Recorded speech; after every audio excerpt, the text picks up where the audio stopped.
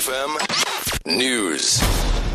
Good afternoon. The Democratic Alliance has filed papers with the High Court in Cape Town to seek an interim interdict to declare Section 11 of the Powers and Privileges and Immunities of Parliament and Provincial Legislatures Act unconstitutional.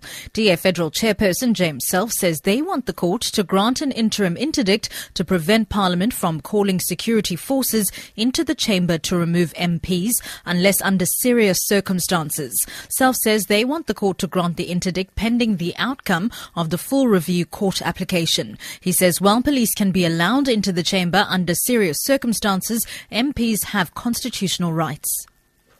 What we've seen is there's an undertaking now to ensure that the signal jamming doesn't happen again. But what we haven't come to the bottom of is whether or not Parliament can cut the feed or misdirect the cameras at certain times to shut the public out. And I think it is urgent that we have that discussion as soon as possible. A 51-year-old man has appeared briefly in the Knysna Magistrate's Court in the Southern Cape in connection with the murder of an 11-year-old learner. Zamamani's body was found this past Sunday after he'd gone missing a few days earlier. The case has been postponed to the 13th of April for further investigation. Mlamli Maneli reports. Mani was last seen in the presence of the suspect last week Friday. It's alleged that he was lured away by the suspect to a local golf course where he was found murdered and his body hidden in the tiny forest. Community members and the search and rescue teams only found the body on Sunday after the suspect had allegedly pointed it out. Mani's cousin, Noma Mani, says they are deeply hurt by the incident. She's called for authorities to deny suspect bail. A group of taxi drivers from the Milnerton Taxi Association has marched through the CBD against what it says are plans to phase out minibus taxis.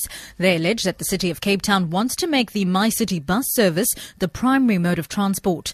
Spokesperson Felicity Hector says the city has allegedly been denying them permits. The drivers are expected to hand over a memorandum to the Mayoral Committee Member for Transport, Brett Heron. Susanna Ngwala reports.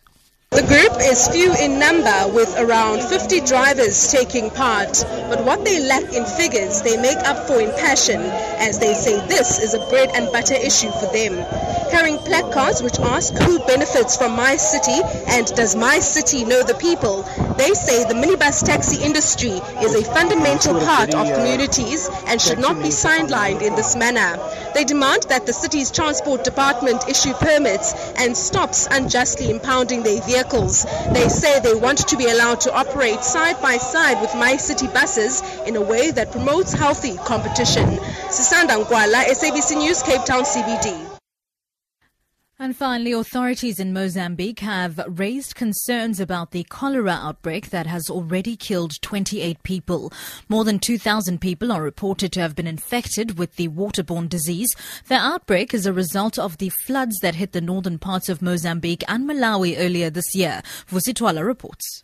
The Tete province in the northern parts of Mozambique was the hardest hit by the heavy rains early this year.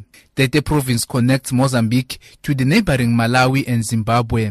According to the deputy director in the Mozambique's health ministry, Benigna Matine, over 60 new cases are being reported per day. She attributes the cholera outbreak to the recently experienced floods that killed 158 people in that country.